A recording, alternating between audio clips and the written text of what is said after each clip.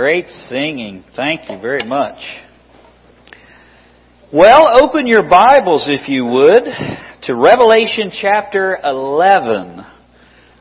We are moving at a pretty good pace through the book of Revelation, considering all the information that's there. We're going to be covering most of chapter 11 tonight. We're going to be covering verses 1 through verse 14, which leads us up to the seventh trumpet. And you can see by the slide behind you that this is a turning point in the book of Revelation.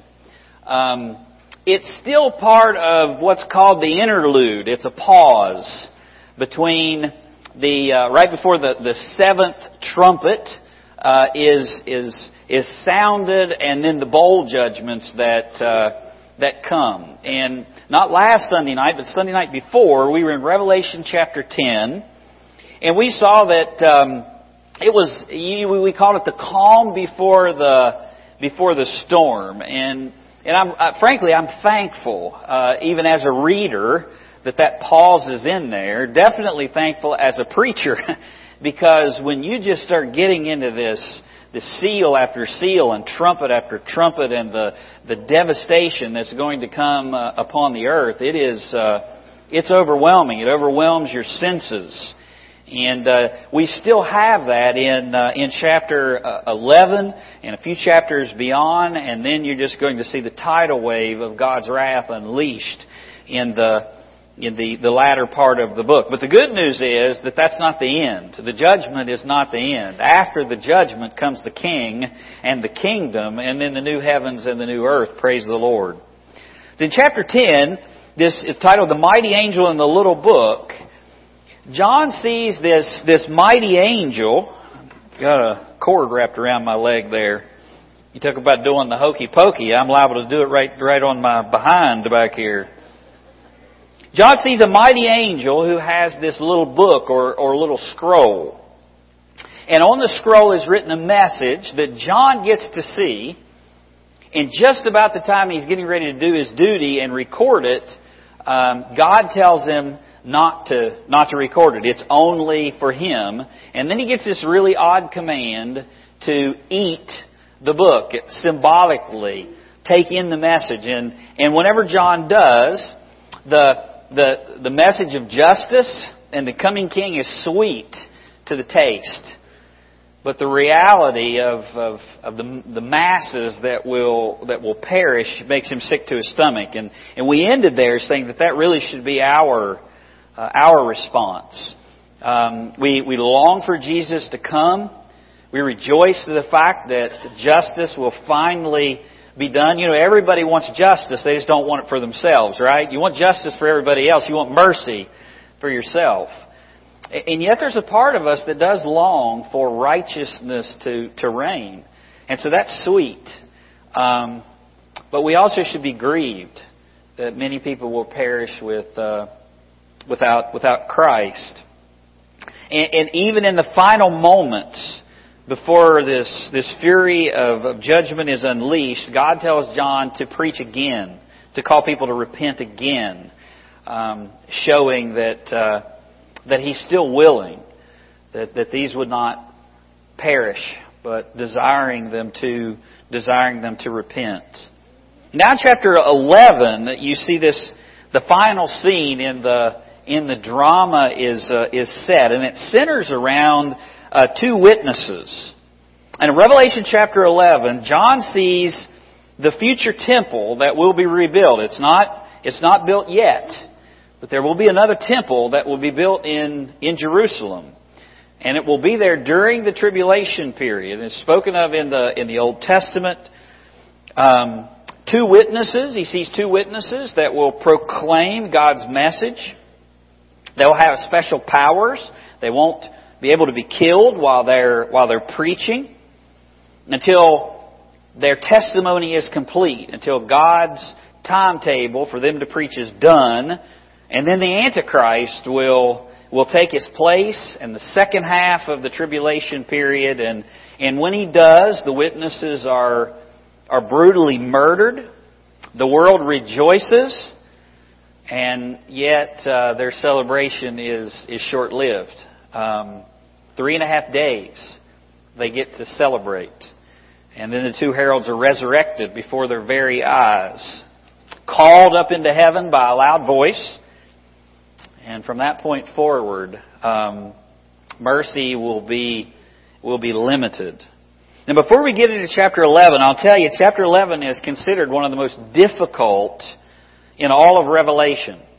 There's probably more interpretations about Revelation chapter 11 than any number of the other ones, and a lot of those interpretations have to do with how you approach the Bible, not just Revelation. I mean, the questions are: is this a literal temple, or is it figurative?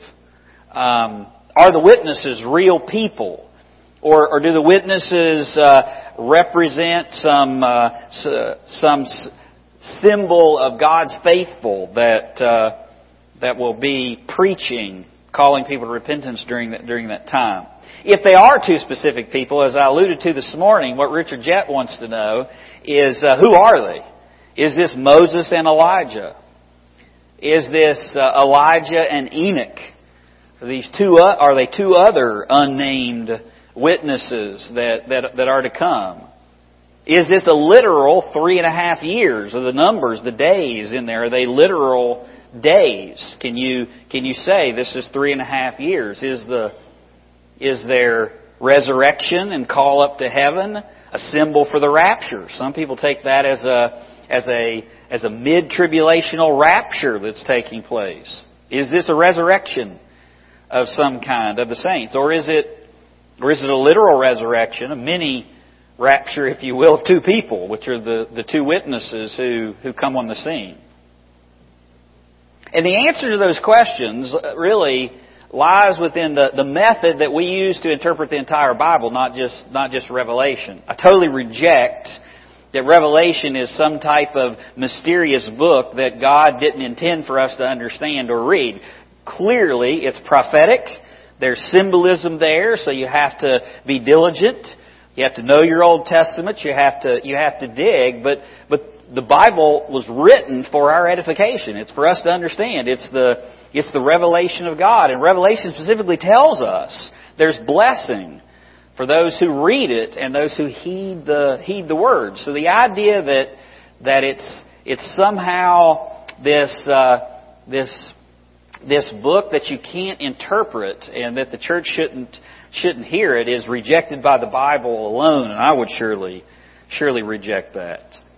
I would also say that as clear as God is on everything else in the Bible, I don't think that He would make the end muddy. I mean, He's very clear about exactly what He's doing in the Old Testament and with Israel. He's clear about salvation. He's clear about the church. And so I don't think He's going to be clear about all those other things and just kind of leave the end in this foggy, fuzzy mess that we just say, well, it really doesn't matter and we can't figure it out. And the answers to those questions that people have raised, and the way that you interpret Revelation 11, as I said, has to do with the method that you use to interpret the entire Bible. When interpreting Scripture, do you believe in the verbal, plenary inspiration of the Bible? Meaning that the Bible is inspired by God down to every word, and therefore every word, all of it, carries the authority of God. Did God just inspire the message of the Bible, which some people will say, but the literal words don't matter. The grammar doesn't matter. The genre doesn't matter. Now, when you think about that, that's logical nonsense, because how could you ever determine the meaning of the Bible without words and without context and without how all those things relate? If you believe in the verbal, plenary inspiration of Scripture, then you'll interpret the Bible naturally. I say naturally rather than literally, even though I believe in a literal interpretation, because people take that word literally and say, well, do you literally mean that there are going to be locusts that look like these bees that are running around? And the answer to that is you can be literal and understand that part of literal interpretation acknowledges symbolism, which is what a lot of prophetic literature is. I would say an easy way to describe that approach to the Bible is you just simply let the Bible speak. And you use what's called a grammatical, historical approach to interpretation. It's historical, meaning that each Bible passage has one basic meaning, and it's firmly rooted in historical truth. There's what was the author's original intent? What's the authorial intent of the passage? What was the original writer intending to communicate to the original hearer in that history, in that context, and in that time? It's also grammatical. The words are related accurately according to common principles of human language. The Bible uses language the way any normal person would use it. And Scripture also interprets itself. And so the answers that we need are in the Bible, and we can rightly divide it if we apply those rules of interpretation. It's the rules of the game. You wouldn't just go out and start playing basketball without knowing the rules. But basketball has a specific set of rules. Interpreting Scripture has a natural set of rules with language and context and history. If you don't approach it that way, then you're probably going to use some other method which would lean on allegory or some theological interpretation or looking for spiritual meanings, and that damages the authority of Scripture. And we're committed to a grammatical historical approach which treats the Bible as the Bible intends to be treated. God communicates His Word in language and context with clarity for the purpose that we would understand it, and we can understand it. You don't have to search for hidden meanings in the Bible or read into it something that's not there. God provided His Word to read, to be understood, and ultimately to be obeyed. And so you and I can do that if we just let the text reign, the text speak. And when you do that to chapter 11, or with chapter 11, things become very clear. The great city in verse 8 is the literal city, Jerusalem. The time periods are literal periods of time, 3.5 years. The witnesses are two specific individuals. The 3.5 days in which they lay dead are literal 3.5 days. It's a real resurrection. It's a genuine earthquake. Those are all factual events. And that's all in chapter 11. So let's read and see what God is unveiling here about the future. Revelation chapter 11, and we'll read the first 14 verses. John says, "Then I was given a reed like a measuring rod. And the angel stood, saying, 'Rise and measure the temple of God, the altar, and those who worship there. But leave out, don't measure, the court which is outside the temple. And do not measure it, for it has been given to the Gentiles. And they will tread the holy city underfoot for 42 months. And I will give power to my 2 witnesses, and they will prophesy 1,260 days, clothed in sackcloth. These are the 2 olive trees and the 2 lampstands standing before the God of the earth. And if anyone wants to harm them, fire proceeds from their mouth and devours their enemies. And if anyone wants to harm them, he must be killed in this manner. These," it's the 2 witnesses, "have power to shut heaven so that no rain falls in the days of their prophecy. They have power over the waters to turn them to blood and to strike the earth with all plagues as often as they desire. When they finish their testimony, The beast that ascends out of the bottomless pit will make war against them, overcome them, and kill them. And their dead bodies will lie in the street of the great city, which spiritually is called Sodom and Egypt, where also our Lord was crucified. And those from the peoples, tribes, tongues, and nations will see their dead bodies 3.5 days, and not allow their dead bodies to be put in the graves. And those who dwell on the earth will rejoice over them, make merry, and send gifts to one another, because these two prophets tormented them, tormented those who dwell on the earth. Now after the 3.5 days, the breath of life from God entered them, and they stood on their feet. And great fear fell on all those who saw them. And they heard a loud voice from heaven saying to them, "Come up here." And they ascended to heaven in a cloud, and their enemies saw them. In the same hour there was a great earthquake, and 1/10 of the city fell. In the earthquake 7,000 people were killed, and the rest were afraid and gave glory to the God of heaven. The second woe is past. Behold, the third woe is coming quickly. Now I would outline this as the turning point in the tribulation. And really the whole thing is about the two witnesses, but it begins with the temple. So I would title it The Temple and the Two Witnesses. In verses 1 and 2, you see the measured temple. So I want you to look at verse 1. Because John is commanded here. He's given a reed in verse 1. And it's like a measuring rod. And the angel stood saying, "Rise and measure the temple of God, the altar, and those who worship in it." Now the reed that he's given here is a common plant.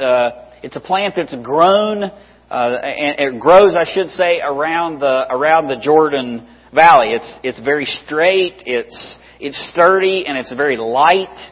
Almost, it's not bamboo, but that's what is probably the easiest thing for us to relate, because bamboo grows really tall and it's really straight and it's light and you can carry it around. And so these reeds would have grown, and that's what they would have used them for. They would have been like a measuring tool. And John is commanded to rise and take this reed that was given to him, and he's told what to measure, and he's told what not to measure. Look at verse 1. Measure the temple of God, the altar, and those who worship there, but leave out, or don't measure, the court, which is outside the temple, the Gentile court. John's commanded, he's given a reed, he's commanded to rise and measure. He's told what to measure, and he's told what not to measure. And the word that's used here, what he's told to measure, the temple of God is specific. It's the holy place, which includes the holies of holies. It's the inner sanctuary. And the altar that's there is the brazen altar in the inner courtyard. It's where the people could come and make their offerings. It's not the inner altar. It's the holy place, the holies of holies, and the brazen altar. So you basically have the inner part of the temple where worship would have taken place. And John is told to measure that, and he's told not to measure the outer court. It's where the Gentiles could come. The Gentiles couldn't come beyond that outer court. Only the Jews, only those who were worshiping, true worshipers of God could come into the inner part. And I think that's a key. It's where the Gentiles were permitted, and he's told why. In verse 2, it's been given to the Gentiles, and they will tread the holy city underfoot for 42 months. This is a picture of the temple, the future temple that will be built during the tribulation period, the third temple, if you will. And it's going to be in Jerusalem. It's going to be in the holy city. And yet, just like today, Jerusalem is still going to be occupied. Jerusalem is occupied today. The Jews don't have control even over all of Jerusalem. Even though Jerusalem is a unified city now and it's in the middle of Israel, the Jews have actually, due to international pressure, given control of certain parts of the city to Muslims and to others. The Muslims today control the literal Temple Mount. Why do the Jews go and pray at what's called the Wailing Wall? Because that's the side of the Temple Mount. That's not even where the temple was. The temple would have been up there where the Dome of the Rock is, if you will. This would have been the wall, the side of the temple, and that's as close as they can get to where the Holies of Holies would have been. The Holies of Holies were the temple. The temple would have been set back just about where that wall would have been. It would have been on that western side of the wall. And so the Jews gather there. They declared that's a holy place because there is no temple. They can't get on top of the mount, and that's as close as they can get to where the presence of God was. And just like today, still in this day, there's going to be Gentile dominion in Jerusalem. And yet the Jews are going to rebuild the temple and they're going to be worshiping there. They're going to reinstitute sacrifices during the tribulation period. I think it was the first trip that I ever took to Israel. Glenn Matthews was there. How many of you remember Brother Glenn Matthews? Yeah, a number of you do. I think he's been like 30 some times by now. I think it was 26 whenever we went the first time.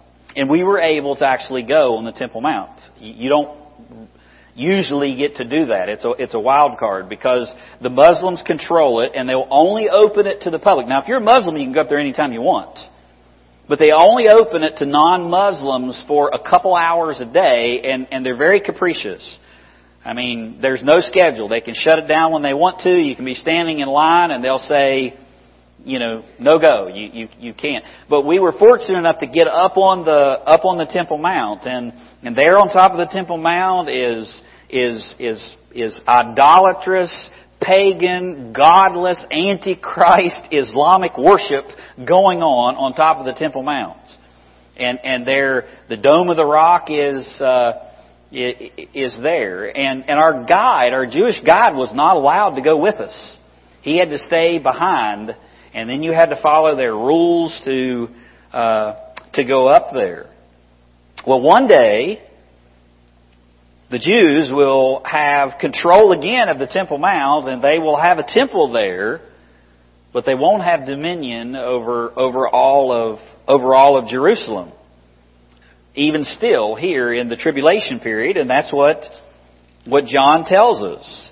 It's been given to the Gentiles, meaning they have dominion over it, and they will tread underfoot the holy city for 42 months. 3.5 years. Now I want you to notice something that's missing from verse 1, and really the verses that follow. John was given a reed like a measuring rod. Now what would you expect to come if John is given a reed that is to measure, and he's commanded to measure? Wouldn't you expect somewhere in here to find some measurements? He measures and he finds it's however tall, however wide. And I want you to notice that there are no dimensions ever given. No dimensions given for the measurement, because the measurement wasn't to determine the size. It symbolized something else. Anytime God is seen measuring something or weighing something in the Bible, it implies His ownership. It implies His scrutiny. It implies His authority. He has the right to measure it. He has the right to weigh you in the balance. And God's scales determine the truth. He In Zechariah 2, there's a vision of a man measuring the city for judgment, meaning that God has the right or the authority to judge it. In Ezekiel 40, the temple, the future temple in the kingdom is measured. Revelation chapter 21, in verses 15 through 17, the New Jerusalem is measured by God. And when God measures or weighs something, He's claiming authority. He's asserting His authority. He's establishing that and His ownership of it. And the fact that He can measure it says that it's my right to do so. It's my property. All the world is God's, and one day, even though there's rebels running everywhere, usurping His authority, the Apostle Paul tells us in the book of Acts that God has appointed a day in which He'll call all of those rebels and usurpers into account. It's the day of judgment. All rebellion will end that day. The Bible tells us that every knee will bow, every tongue will confess that Jesus Christ is Lord. And they'll do that either by their free confession because of salvation, or they'll acknowledge His lordship and go to their judgment. But until that day, there are rebels. And I want you to notice in verse 2 what John is told to measure besides the actual temple and the altar.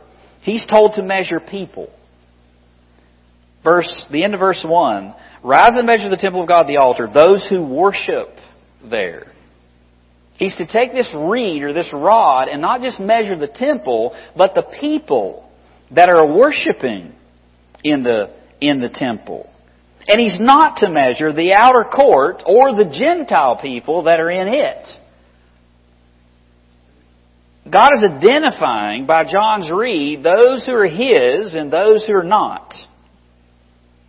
Now, who's worshiping in the temple at this time? It's the Jews. God's not forsaken Israel. Don't you think for a single minute what you see on the news means that somehow God's forsaken them. They are under judgment, and those who die without Christ perish. But God still has a future plan for Israel. The church has not replaced Israel. God will have a literal kingdom. And here is an evidence of that. Here is the temple that's associated with the Jews, the ones that they will rebuild. And here is the people of God. The temple and where the worship of Yahweh takes place, they're His. The Gentile court is not His. The people who worship Him are His. The outer courtyard is profaned. And so are the Gentiles that are in it. And the reed not only claims authority, but it measures their worship. It tells the tale about the worship going on inside the temple. Now, a natural reed would have been somewhere between 10 to 20 feet long. And so that would have been wonderful to measure a really large structure. 20 foot long, really light pole, you can lay that up there and do some measuring. But a 10 to 20 foot pole isn't a very good measuring stick for a human being. I mean, you probably did this with your kids. You probably still have marks somewhere on in your house. And there might be some of you that are plus 6 foot, but that's not a normal thing. The size of this reed, whenever it would have been placed up against the people that are worshiping there, would have shown very clearly that they come up short. They fail to meet God's standards. And notice he's measuring those who worship there. And while God's claiming ownership, He's also showing the worshipers that are there, they fall short of His standards, pointing them to something else that's coming. This is not the promised worship that's happening in the temple. The King will come and the kingdom, and then their worship will measure up. But until then, that's not the case. God's preserving a remnant here, and until the day when they see their Messiah, the one whom they pierced, at that point they will bow down and worship Him, and then and only then will their worship measure up. I can remember I've shared this with you before, but for those of you who weren't here, it's appropriate to share it here. We're witnessing to Boaz, our Jewish friend who's been here before. And we talked to him about who does he believe that Jesus Christ is as a Jew. He's not a believer. He's not hostile to the gospel. He believes that Jesus was a literal person. He believes He performed miracles. He believes He was a great rabbi. He believes the New Testament as far as the historical facts there, but he does not, he says he's unconvinced, he's uncommitted as to whether Jesus is the Messiah, his Messiah. And the first time I was talking to him, he ended that conversation with this. However, if Jesus Christ is the Messiah, when Messiah comes, if it's Jesus, I will gladly bow the knee to Him on that day. And I said, there's only one problem with that. Unless you're alive on that day, it will be too late. Every knee will bow, not just the Jews. And on the day when Messiah comes and the Jews bow and they enter into the kingdom perfected and purified, then the worship in the temple will be right and the measure of their worship will be right. And so when you put this first scene all together, John's saying that in the tribulation period, God still claims His people. Even Israel, who is insufficiently worshiping Him. And during that time, He'll allow unbelievers who are not His to have dominion everywhere over the earth for the first 3.5 years. And it's exactly what Daniel 9:27 and Daniel 12:11 foretells, that during this period of the tribulation, Jews will return to sacrificing and they'll reconstruct the temple. But in the second 3.5 years, which is what John's going to unveil next, the Antichrist will come. And when he comes, he'll come into the temple, he'll profane the temple, he'll set up idolatrous worship there, and he'll claim to be God. And at that moment, the Gentiles won't just be in the outer courts, they'll be in the inner courts, and there'll be an image of the Antichrist set up there. And when that happens, the Jews will forsake, rebel, turn, however you want to say that, from that idolatrous worship. Listen to Matthew 24, verse 15. This is in the Olivet Discourse. Jesus says, "So when you see standing in the holy place the abomination of desolation described by Daniel the prophet," let the reader understand. Mark chapter 13, verse 14 says, "So when you see the abomination of desolation standing where it should not be," let the reader understand, "then let those who are in Judea flee to the mountains." And the Jews will flee at this point and be preserved by God. A remnant will be preserved by God. We'll see in the chapters to come. God will protect them from the wrath of the Antichrist. And when that idol is placed in the temple, the Jews will reject the world leader. The world will embrace him. And this will lead him to turn on them. And that's what's being set up here. But that's not all. Look at what else John sees in verse 3. He sees the measuring of the temple. He also sees two witnesses. Verse 3. He says, "And I will give power to my two witnesses, and they will prophesy 1,260 days," 3.5 years, "clothed in sackcloth." God will grant two witnesses authority and power, or power if you will, and these two witnesses will preach for 3.5 years. Now there's some debate of whether this is the first 3.5 years or the second 3.5 years. I think it's clear in my mind that it's the second 3.5 years of when they will preach. And I'll show you why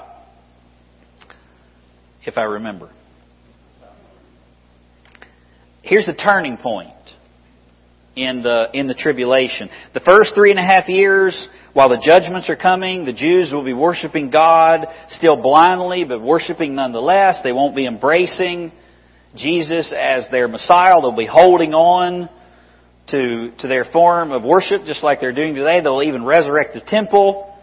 And when Antichrist declares himself to be God, sets up the image in the temple, the Jews will reject him. God raises up these two witnesses to preach during this last half of the tribulation period. And look at the details revealed about these two witnesses. They will prophesy, verse 3 says. They'll preach like prophets. They'll be like the prophets of old. Look at their garments. They're clothed in sackcloth. If you read your Bible any at all, you know sackcloth and ashes. It's a symbol of mourning or a symbol of humility. And a lot of times the prophets would dress the part, if you will. And they're proclaiming mourning. They're proclaiming a message of repentance and what is coming. And they're dressed in sackcloth. And they're expressing their sorrow for those refusing to repent, and the sorrow that those that they're preaching to ought to be communicating to God. So they're prophesying, they're preaching, they're clothed like prophets, they're clothed in garments of mourning. And look at verse 4. They're called the two olive trees and the two lampstands standing before the God of earth. Now that's not just a random identifier. This is something directly from Zechariah chapter 4, verses 1 through 14. I'll read it to you, at least the parts that I want to, but I encourage you to go back there and read it because it's foretelling a spiritual revival that's going to take place in the end. And it's going to be something that's going to happen to the Jews or with the Jews. Zechariah chapter 4 verse 1, it says, Now the angel who talked with me came back and wakened me as a man who was wakened out of his sleep. And he said to me, What do you see? So I said, I'm looking, and there's a lampstand of solid gold with a bowl on top of it, and on the stand 7 lamps with 7 pipes to the 7 lamps. 2 olive trees are by it, one at the right of the bowl and the other at its left. So I answered and spoke to the angel who talked with me, saying, What are these, my Lord? And then the angel who talked with me answered and said to me, Do you not know what these are? And I said, No, my Lord. And then he describes it, but he summarizes in verse 13. So I'm going to jump to verse 13. He asked the question again, Do you know what this is? No. Who are they? What is it? And the angel answered and said to me, Do you not know what these are? And I said, No, my Lord. And he said, this is the answer to the olive trees and the lampstands. These are the 2 anointed ones who stand beside the Lord of the whole earth. This is a direct reference to Zechariah. In the vision that John sees, in the vision that Zechariah sees, the olive trees, the significance of the olive trees and the lampstands is they're connected. The olive trees are to the right and to the left of the menorah or the lampstands in the temple, and the lamp would give light, and that light would come from the olive oil that's there. And there's pipes that are connected to the olive trees, and the idea is these are 2 live trees, so there's a continual flow of oil coming from the trees into the lampstands, and there's a continual supply of oil, so there's continual light, and the oil symbolizes the Spirit of God in Zechariah. It's by the Spirit in the part that I didn't read, and the lampstands are the light. So the coming of these 2 witnesses is going to lead to a spiritual revival from God and the coming kingdom where there will be a temple and its worship will be pure. And what do they do? Look at verse 5. It says, if anyone wants to harm them, fire proceeds from their mouth and devours their enemy. They have the power to kill. Now, symbolically, fire from their mouth, it just literally means they can speak and they'll die. It's something that God grants them. Ananias and Sapphira in the book of Acts. They're standing there, and before the apostles, Peter speaks, and they fall dead. There's no lightning bolt that comes out of heaven. God can stop your heart, stop anybody's heart immediately if He wants to. And He gives them the power to speak, and people die. They also have the power over nature. Look at what it says in verse 6. They have power to shut heaven so that no rain falls in the days of their prophecy. And they're going to preach for 3.5 years. They can shut up the sky. God also gives them the power to bring plagues. The end of verse 6. They have power over waters to turn them to blood and to strike the earth with all plagues as often as they desire. Now, I would say this is probably the strongest evidence that comes close to identifying who these men are. I hate to disappoint Richard, but I want you to notice that the witnesses are not named. Okay, so you can't be dogmatic. So I have to disappoint him and say I can't tell you for 100% sure, but I'd also have to disappoint him because he believes that this is Enoch and Elijah, and I would say that their description is very similar to Moses and Elijah. Now, why do I say that? Like Elijah, they can call fire down out of heaven. Like Elijah, they have the power to shut up the rain. That's the primary miracle that's associated with Elijah. Like Moses, they have the power to plague the rivers, turn the rivers to blood, and plague the land. And that's the primary prophetic ministry, if you will, of Moses. And Jews expected both Moses and Elijah to return in the future. And probably more important to me, who do you see with Jesus at the Transfiguration? Moses and Elijah. And this is the Transfiguration is a glorification of the Son. It's a precursor to His glorification. They get a glimpse of Jesus, His deity. And here is a precursor to the glorious return of Christ. The argument that's typically used that this is not Moses, it can't be Moses, is because that Moses has already died. So who are the two individuals in the Bible that were called up into heaven without dying? It's Enoch and Elijah.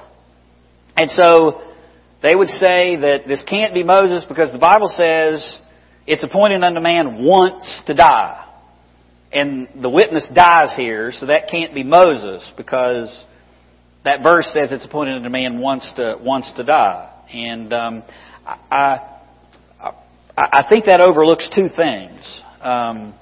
One, that passage is appointed unto man once to die is an absolute truth, but it's spoken like a general principle. Mankind dies, and then they face the judgment.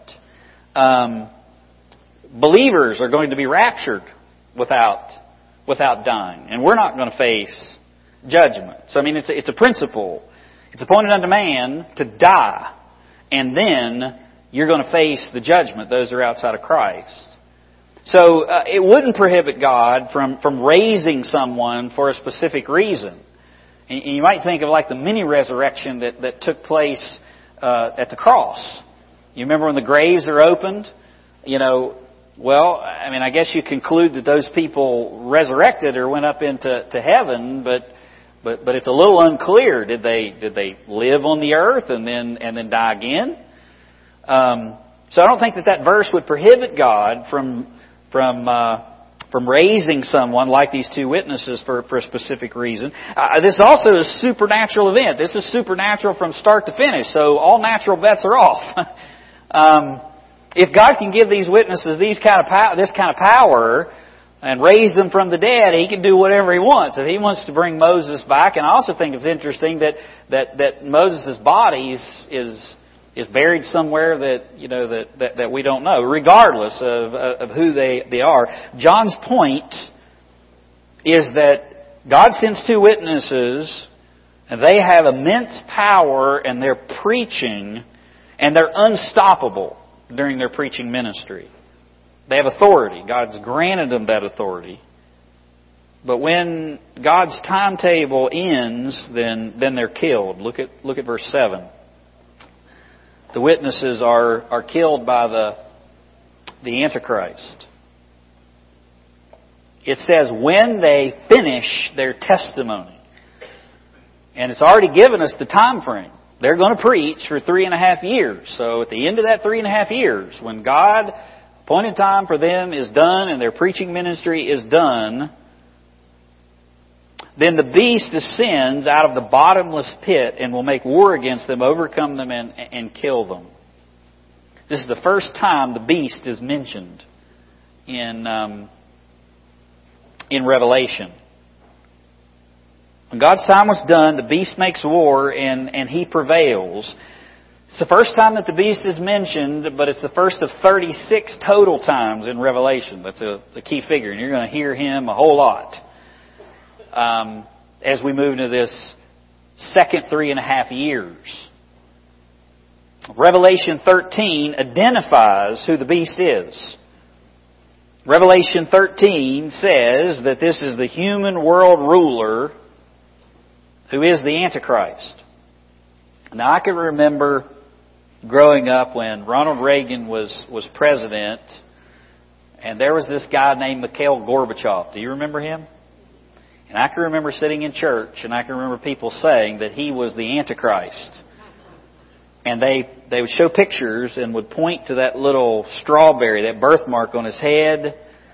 And they would show symbols of what that birthmark was, and that was the evidence. That was the mark of the beast. And Mikhail Gorbachev was the Antichrist. Well, you could probably put some other names in there that you would say acts like the Antichrist.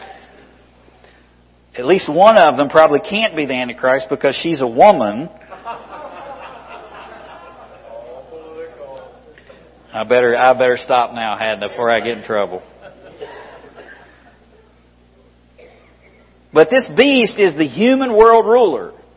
And the human world ruler is the Antichrist. And he is empowered by Satan, and he leads the rebellion against God, leads the world rebellion against God. And this idea that the beast ascends out of the bottomless pit to make war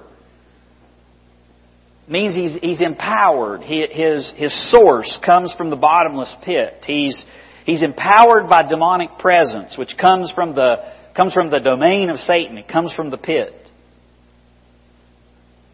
And the witnesses are killed.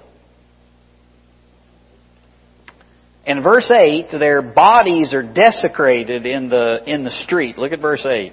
And their dead bodies will lie in the street of the great city, which is spiritually called Sodom and Egypt. But look at how he specifically identifies the location. Spiritually, this city Jerusalem is acting like Sodom. It's acting like Egypt. It's godless. But it is Jerusalem, no doubt about it, because it's where also our Lord was crucified. You can't get around that. So the bodies are desecrated. They're left to rot in Jerusalem in mockery. And the people of the earth rejoice at their death. And if you were in that number of godless, you could probably understand why. I mean, they have the power to preach, and as they're preaching, they're bringing plagues and otherwise, and these individuals will not repent. They hate them. You think that the hatred of God and preachers of the gospel and you who faithfully witness for Christ is bad today, and it is horrible. It will be on a massive scale in this day. Verse 9, then those from the peoples, tribes, tongues, and nations will see their dead bodies 3.5 days and not permit or allow their dead bodies to be put in the grave. So they're laying in Jerusalem, but nations, tribes, and tongues will see them. Well, how will they do that? Well, I don't know when this is going to take place. I know it will take place in the future, but that could happen right now. I mean, you see things that take place all over the world through TV, through the internet, through otherwise. They'll leave their bodies. They won't allow them to be buried. This is a morbid display of contempt. Those who heard their message to repent and rejected it now celebrate their demise. This is one of the sickest things in the Bible. What comes next? Verse 10. Those who dwell on the earth will rejoice over them, make merry, and send gifts to one another. Exchange presents on Christmas. They will have a dead witness day. And they'll give gifts to one another, celebrating.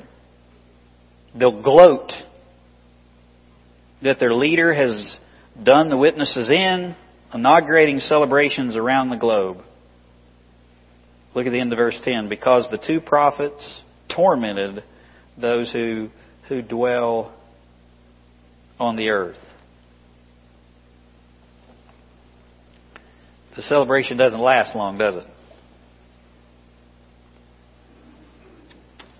The witnesses are resurrected. They get 3.5 days of celebration related to the 3.5 years of the preaching of judgment that's coming. Look at verse 11. Now after 3.5 days, the breath of life from God entered them. Just like God gave breath to Adam. I mean, think about it. If God can take dirt and form a man out of it and make him breathe, He can do that here. I mean, people approach the Bible and say, "Well, that's fanciful stuff." You know, how could you believe those wild ideas? There's this idea of it's illogical, it's not reasonable. It's absolutely reasonable, depending upon your presuppositions, what you understand. You believe the Bible is the Word of God. You believe that God is the Creator. It's totally logical that God could resurrect someone. Isn't that what the Apostle Paul does in 1 Corinthians 15?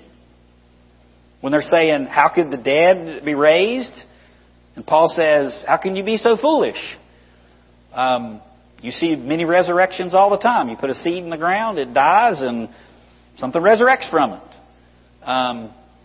Why is it such a hard thing to grasp that God could give a spiritual body to you in heaven? He gave you an earthly body that was fit for the earth, for the domain of the earth. It's flesh and blood. It breathes. He gives a specific body to fish, to swim in the water. He gives a specific body to the birds to fit for their environment. He gave you a body fit for the earth. He'll give you a body fit for heaven. What's the big deal about that? That's what Paul is saying in 1 Corinthians 15. Breath of life from God enters them,